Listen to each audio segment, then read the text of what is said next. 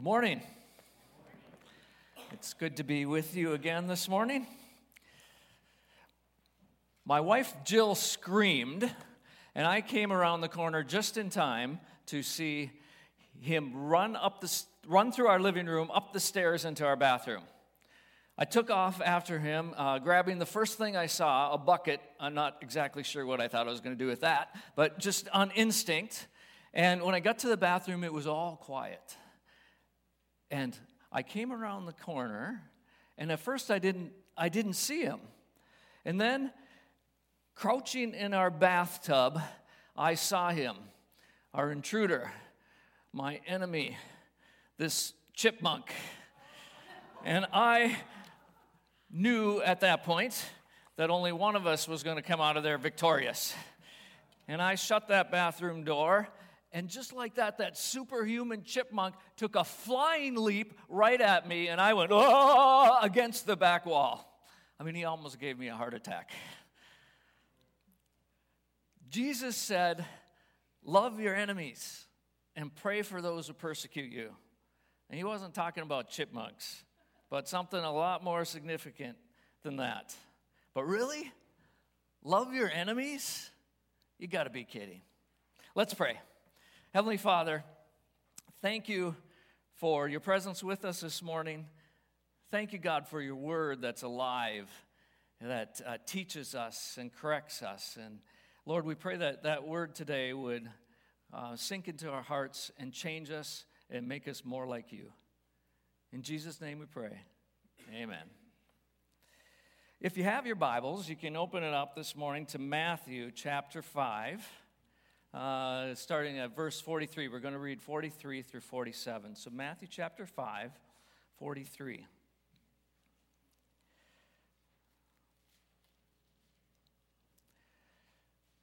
So Jesus said, you have heard that it was said, love your brother and hate your enemy. But I tell you, love your enemies and pray for those who persecute you, that you may be sons of your Father in heaven. He, your Father in heaven, causes his sun to rise on the evil and the good, and he sends rain on the righteous and the unrighteous. If you love those who love you, what reward will you get? Are not even the tax collectors doing that? And if you greet only your brothers, what are you doing more than others? Do not even the pagans do that? Be perfect, therefore, as your heavenly Father is perfect. This first month of the year, God's been really hard on me. It seems like every day when I pick up my Bible and have my devotions, the scripture is just something really challenging and convicting. And this was one of them that we read today. You know, we love those scriptures about how much God loves us and about how he's always with us. And then he goes and says things like this. I mean, really, Jesus? Love your neighbor? The truth is, or love your enemy? The truth is, for most of us, it's hard enough to love those that are close to us. I mean, I love my family, but really, am I the only one who can take out the garbage? And kids, you know, you love your parents, but if they embarrass you one more time in front of your friends, you're ready to trade them in, aren't you? Yeah. But this command of Jesus is even more difficult than loving those that are close to us, you know, family and friends who annoy us a little bit. It's more difficult than loving casual acquaintances or even strangers. You know, Jesus said, love your enemies. He's talking about loving those who come flying at us, who want to harm us or do harm us, who mock us, who are antagonistic to us, maybe want nothing to do with us. So, kids, those of you in school, you can relate to this. When I was in 6th grade, I remember this guy. His name was Joel, and he sat behind me in math class. And he made it his mission to make my life miserable. During math class every day, he would always pick on the back of my shirt and on my hair or whatever and of course, when the teacher would look, he would always sit perfect, and she would never know what was going on. But he didn't have my good in mind. He just wanted to make my life miserable. You know kids like that, don't you, in school? High school students, you know what I'm talking about too. You know that guy or girl who struts around school like they're all that, And most of the time won't give you the time of day. But if they see any opportunity to cut you down, to make you look stupid, they'll take that opportunity, won't they? Thankfully, adults, we don't have to deal with those kind of things, do we? Right. That's right. None of you have ever had a coworker who talks about you behind the back or goes behind your back and undermines you, right? Or parents, those of you with kids, you've never had those feelings about some other parent who has maybe intentionally or unintentionally done something to your kid. Like invited everybody else to the birthday party but your kid. Or maybe it's someone in church brother or sister who somehow has hurt you or disrespected you. Maybe it's those people on the other side of the political aisle who are just militant about their beliefs and you have a hard time with. Or, dare we say it, maybe it's those Philadelphia Eagles fans, right? But love your enemies, Jesus? You got to be kidding. Jesus spoke these words as part of what we call the Sermon on the Mount, or some people call the homily on the hill. I think if he did it today, he'd be on a rock and he'd do it like Toby Mac or something. It'd be the rap on the rock. But this was, the whole message from beginning to end was this challenging, countercultural message that he gave. It was then, and it still is today. I mean, he said things like, "Blessed are the meek, for they will inherit the earth." I don't think so. I mean, that's at least not what our culture says. And that's not what their culture said then either. It was, "Blessed are the Romans, those who have power, who are in charge." Or, "Blessed are the Sadducees and Pharisees, who had wealth and influence." Not, "Blessed are the meek." Come on. Blessed are the stars, the professional athletes, the billionaires. You don't get anywhere by being meek. You gotta have money or good looks or talk trash, or you gotta look out for yourself, right? But Jesus said, "Blessed are the meek, for they will inherit the earth." And he said things like, the law says, "Do not murder." Well, we can all agree with that, right? I mean, that's a good thing. But then he goes farther and says, if you're angry with your brother, you'll be subject to judgment. Okay, that's pushing it a little far, isn't it, Jesus? That kind of hits home. And he says lots of other countercultural, challenging things, and then he says, love your enemies. Wow. So as followers of Jesus, we're supposed to obey his commands. But Jesus, what are you thinking? You know, in that day, they lived in an occupied land. So the Romans had conquered the land. They were occupying them. I mean, imagine if, say, Russia invaded the United States, and they were all over the place. They put all these stringent regulations on us and what we could do, how we could do it, tax the living daylights out of us. Well, that's pretty much the situation they were dealing then. The Romans, if you stayed under the radar, did what they said, you could probably get by. You'd still be oppressed. You had freedom, didn't have any freedom. But if you stepped out of line or rebelled in any way, the iron fist of Rome would crush you. So Jesus, when he was talking to these people, these were their enemies. They knew what enemies were. Jesus himself, when he was a child, Mary and Joseph fled with him to escape Rome, who was just vicious and were killing all the young children. He was a target. So he understands enemies, and yet he says, love your enemies. So what does that look like?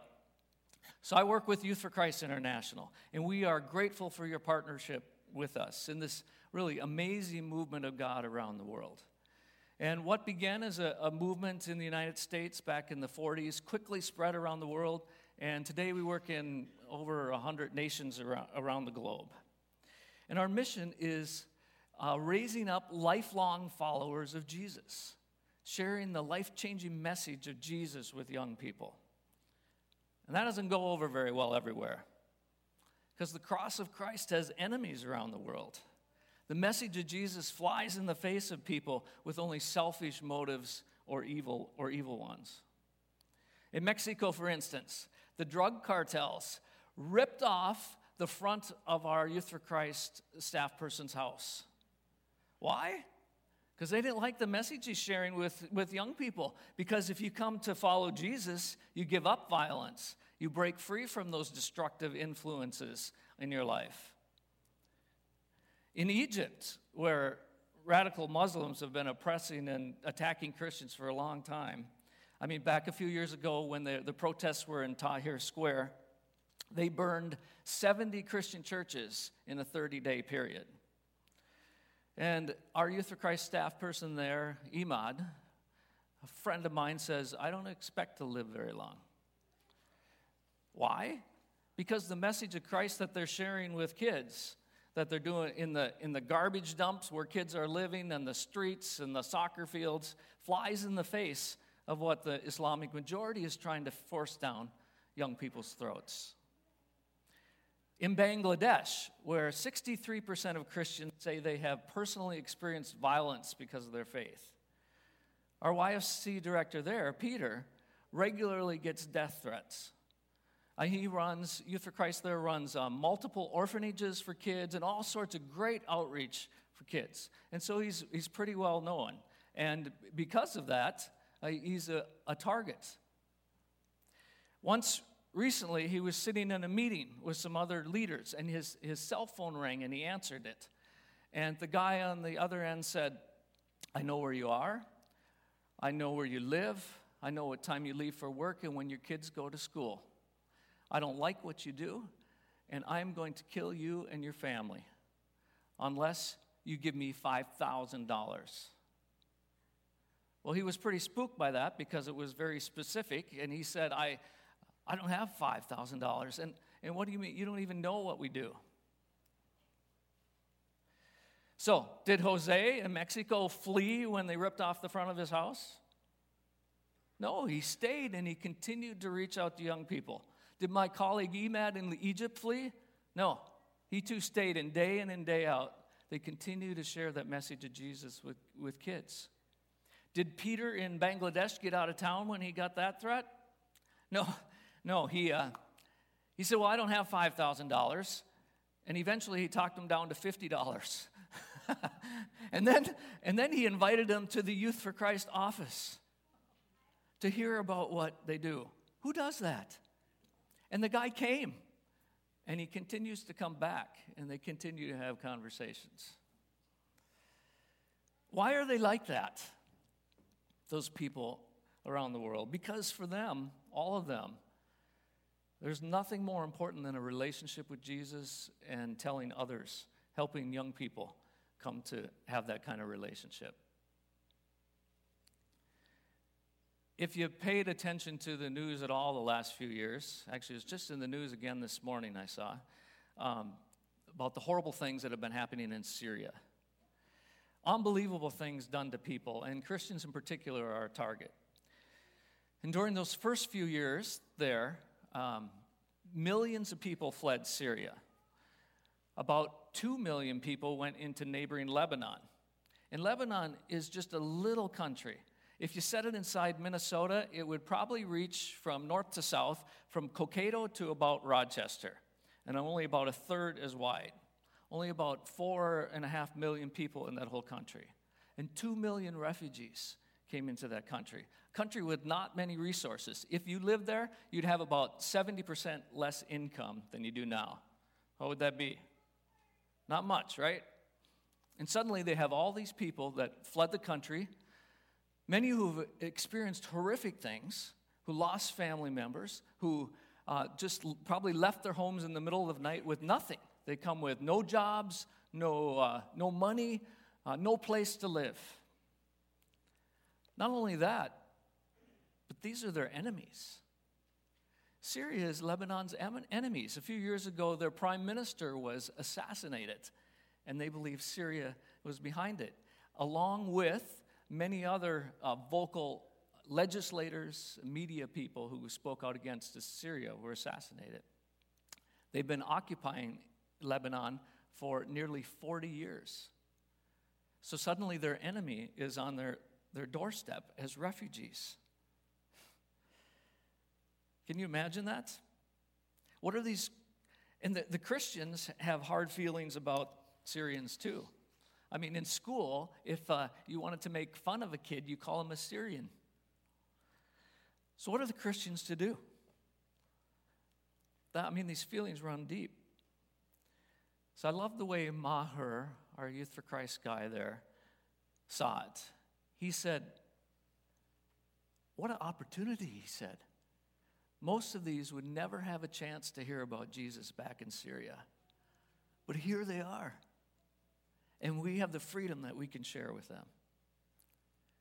Maher had to get over his own feelings because his own uncle had been killed by the Syrians.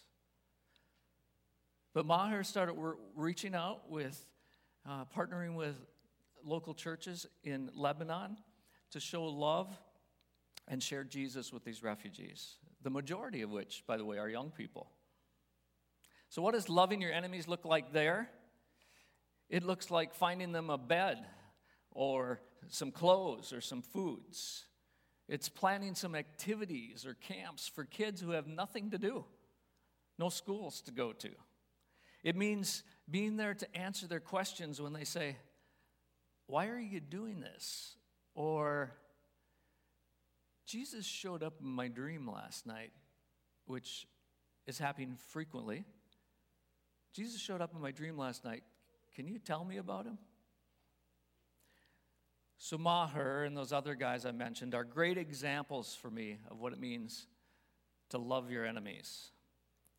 Do they do it because they want to? Because they suddenly have warm feelings for these people? No, they do it because Christ commanded them and they're following his example. The verse says, love your enemies, pray for those who persecute them, so that you may be sons of your Father in heaven. He causes the sun to rise on the evil and the good, and sends rain on the righteous and the unrighteous. We do it because that's what our Heavenly Father is like.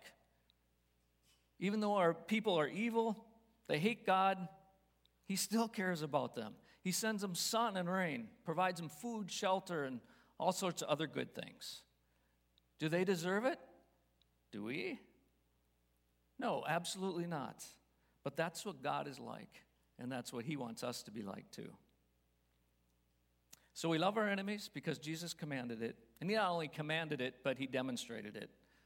You know, he allowed his enemies to mock him, make fun of him, to brutalize him, torture him, to put nails in his hands and feet and hang him up on a pole like a dirty rag for people to laugh at and make fun of. And then he died. And even while he's dying, he prayed for them. He said, prayed for the very people who were brutalizing him, saying, Father, forgive them, for they know not what they're doing. And then he died, of course, for us, for them. They didn't deserve it. We didn't deserve it. But he did it because he loves us so much. You know, Romans 5, 7 and 8 says, for one will scarcely die for a righteous person, though perhaps for a good person one would even dare to die. But God shows his love for us in that while we were still sinners, Christ died for us. What happens when we love our enemies? Well, Jesus said, a new commandment I give you, to love one another. As I have loved you, so also you must love one another. And by this, all men will know that you are my disciples, if you love one another. So we in Youth for Christ, we're an evangelistic organization. We're all about sharing the message of Jesus and calling young people to follow him. And we've used all sorts of things over the years, methods to do that. Back when it began in the 40s, they used big rallies and thousands would come. But today around the world and here in the United States, you'll find them in schools or in juvenile institutions.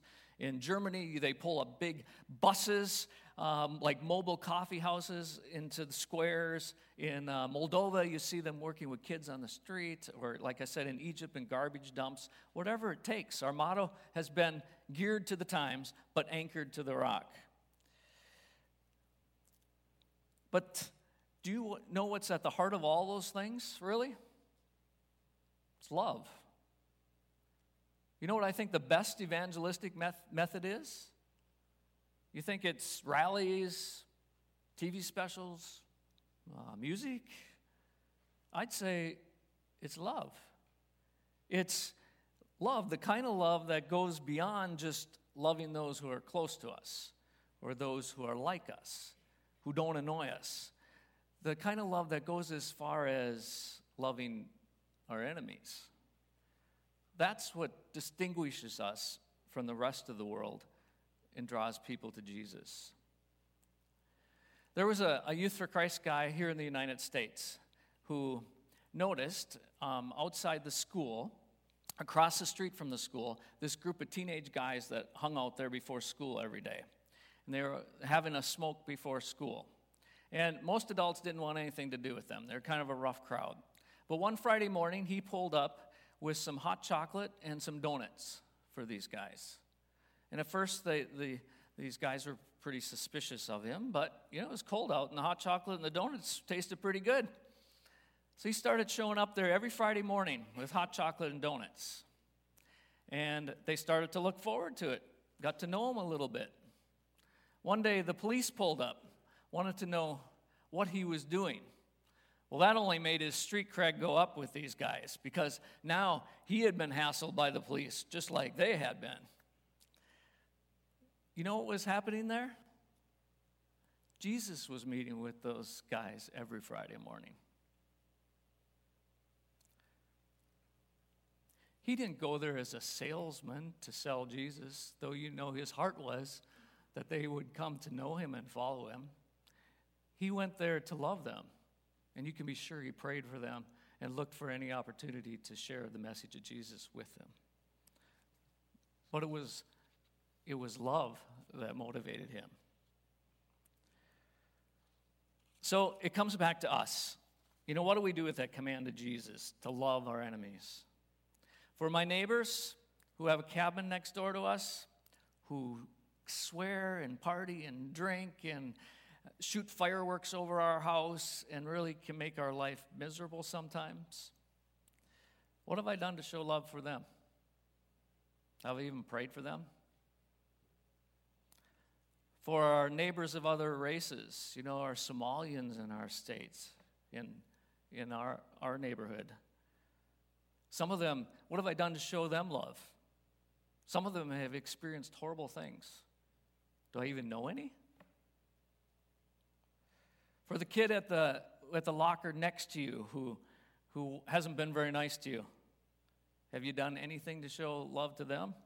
Or do you just keep your head low, try not to get noticed, draw their attention or derision? Jesus gives us the first step right away here. He says, pray for them. So we pray that they would come to know and follow him, that he would change their lives. And I encourage you to pray for young people around the world that we work with, that the same thing would happen to them. And we pray for ourselves, that we could follow Christ's example, that we wouldn't retaliate, that we might see people through his eyes and see the needs and the hurts and things in their lives, and that we could forgive when we've been hurt ourselves. And we look for opportunities to show love. When our son Elijah, who is now a senior, was in middle school, he could be a little troublemaker. He never did anything really bad, but if there was an opportunity to get a laugh, he would take it. And it wasn't always so nice and didn't go over so well always with the teachers. So let's just say he developed a close personal friendship with the principal. Actually, they do get along pretty well. But one day, just to be funny, he pulled out the chair from this girl. Her name was Brittany. And, of course, she laughed and everybody else laughed. But he got sent to the principal's office. And Jill was just incensed because she works in the school and she hears everything that goes on. And she knew this girl, and it was a girl who was, not very popular and already kind of had a hard time in school. And she said to Elijah, "Why would you do that?"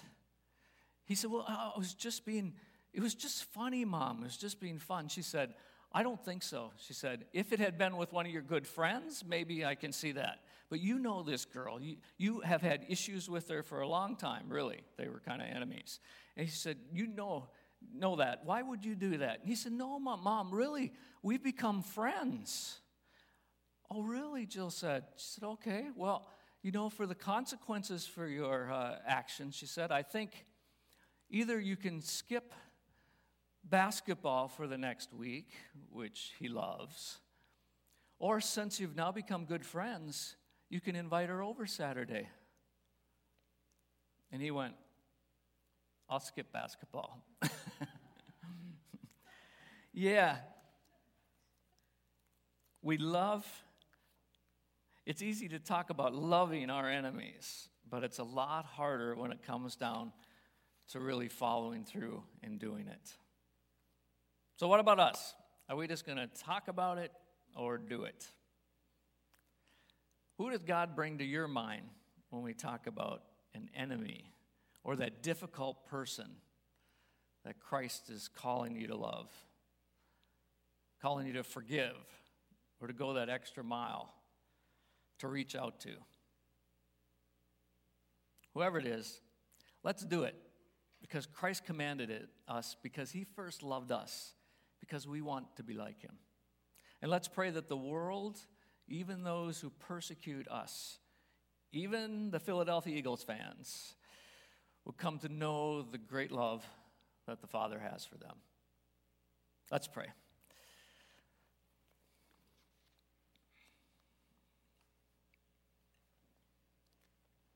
Father, we thank you that you love us so much, that you died for us while we were yet sinners. Lord, show us those people that we need to love and reach out to. And Lord, then give us the courage to do that. Lord, we pray that we could extend your love to them, and that if they don't know you, that they would come to know and follow you too. In Jesus' name we pray. Amen.